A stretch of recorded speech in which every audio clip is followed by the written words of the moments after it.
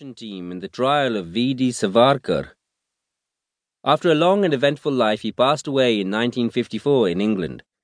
Dennis Kincaid was born in 1905, studied at Balliol College, and joined the ICS under parental pressure instead of studying Egyptology as he initially wanted.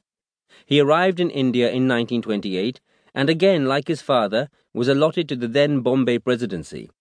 He was posted at Satra and Larkana, as Sindh was then part of Bombay Presidency, before proceeding on long leave in 1932.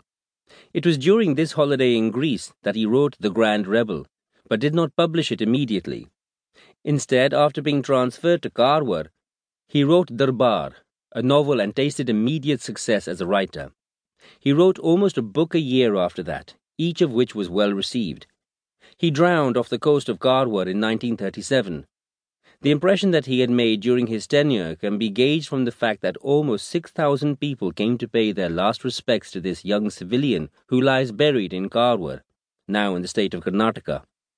The Grand Rebel and another book, British Social Life in India, 1600 to 1937, were published posthumously. Strangely enough, Charles Kincaid's last published book was also to be on Shivaji in 1948. Even more ironic is that Charles, the historian, is remembered today more for his non-historical writings, while Dennis, the novelist, is known more for his two works of non-fiction.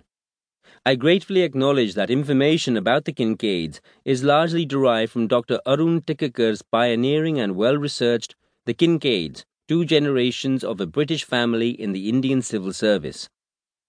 Dennis had finished working on the proofs for The Grand Rebel and cleared it for publication when he died.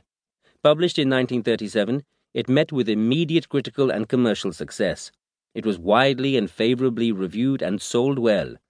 Lord Willingdon, who had just ended his term as Viceroy, wrote after reading the proofs, "I can sincerely say that the volume was to me one of the most delightful descriptions of the life of a great leader in India." This comment was printed on the dust jacket, as was that of Francis Yeats Brown.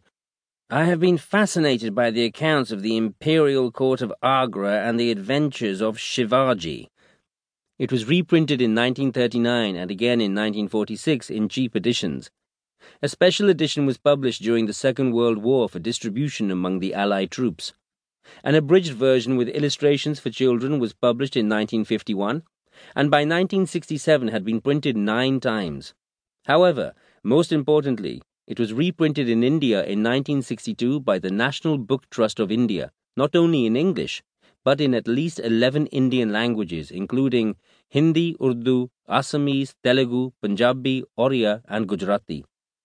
There are 2 notable things to remember about Dennis's book before examining it, and they are related to the title and subtitle that he gave it.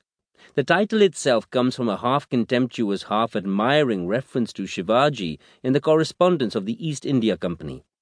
We are immediately given to understand 2 things about Shivaji that Dennis wanted to fix in our minds.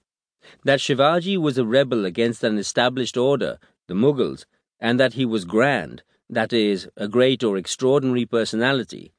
Moreover, in the subtitle, he uses a very important word. He tells us that it is an impression of Shivaji. Dennis is telling us that it is not a formal biography, history, or novel about Shivaji. It is one man's understanding of Shivaji based upon the available authentic sources. But why did he at all choose to write about Shivaji? What was the purpose for a literary venture of this kind, so different from his novels of the imperial encounter between the English overlords and their Indian subjects?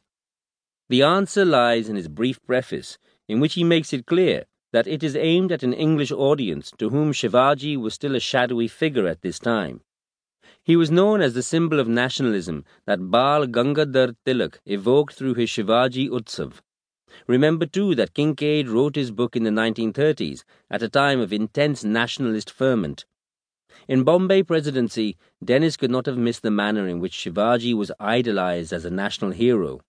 As he notes, "This book is a study of the founder of the Maratha state, whose memory inspired the rise of Hindu nationalism, a man for whom a majority of Hindus entertain much the same sentiment as the Germans for Frederick II and the Italians for Garibaldi, and whom the Marathas adore as more..."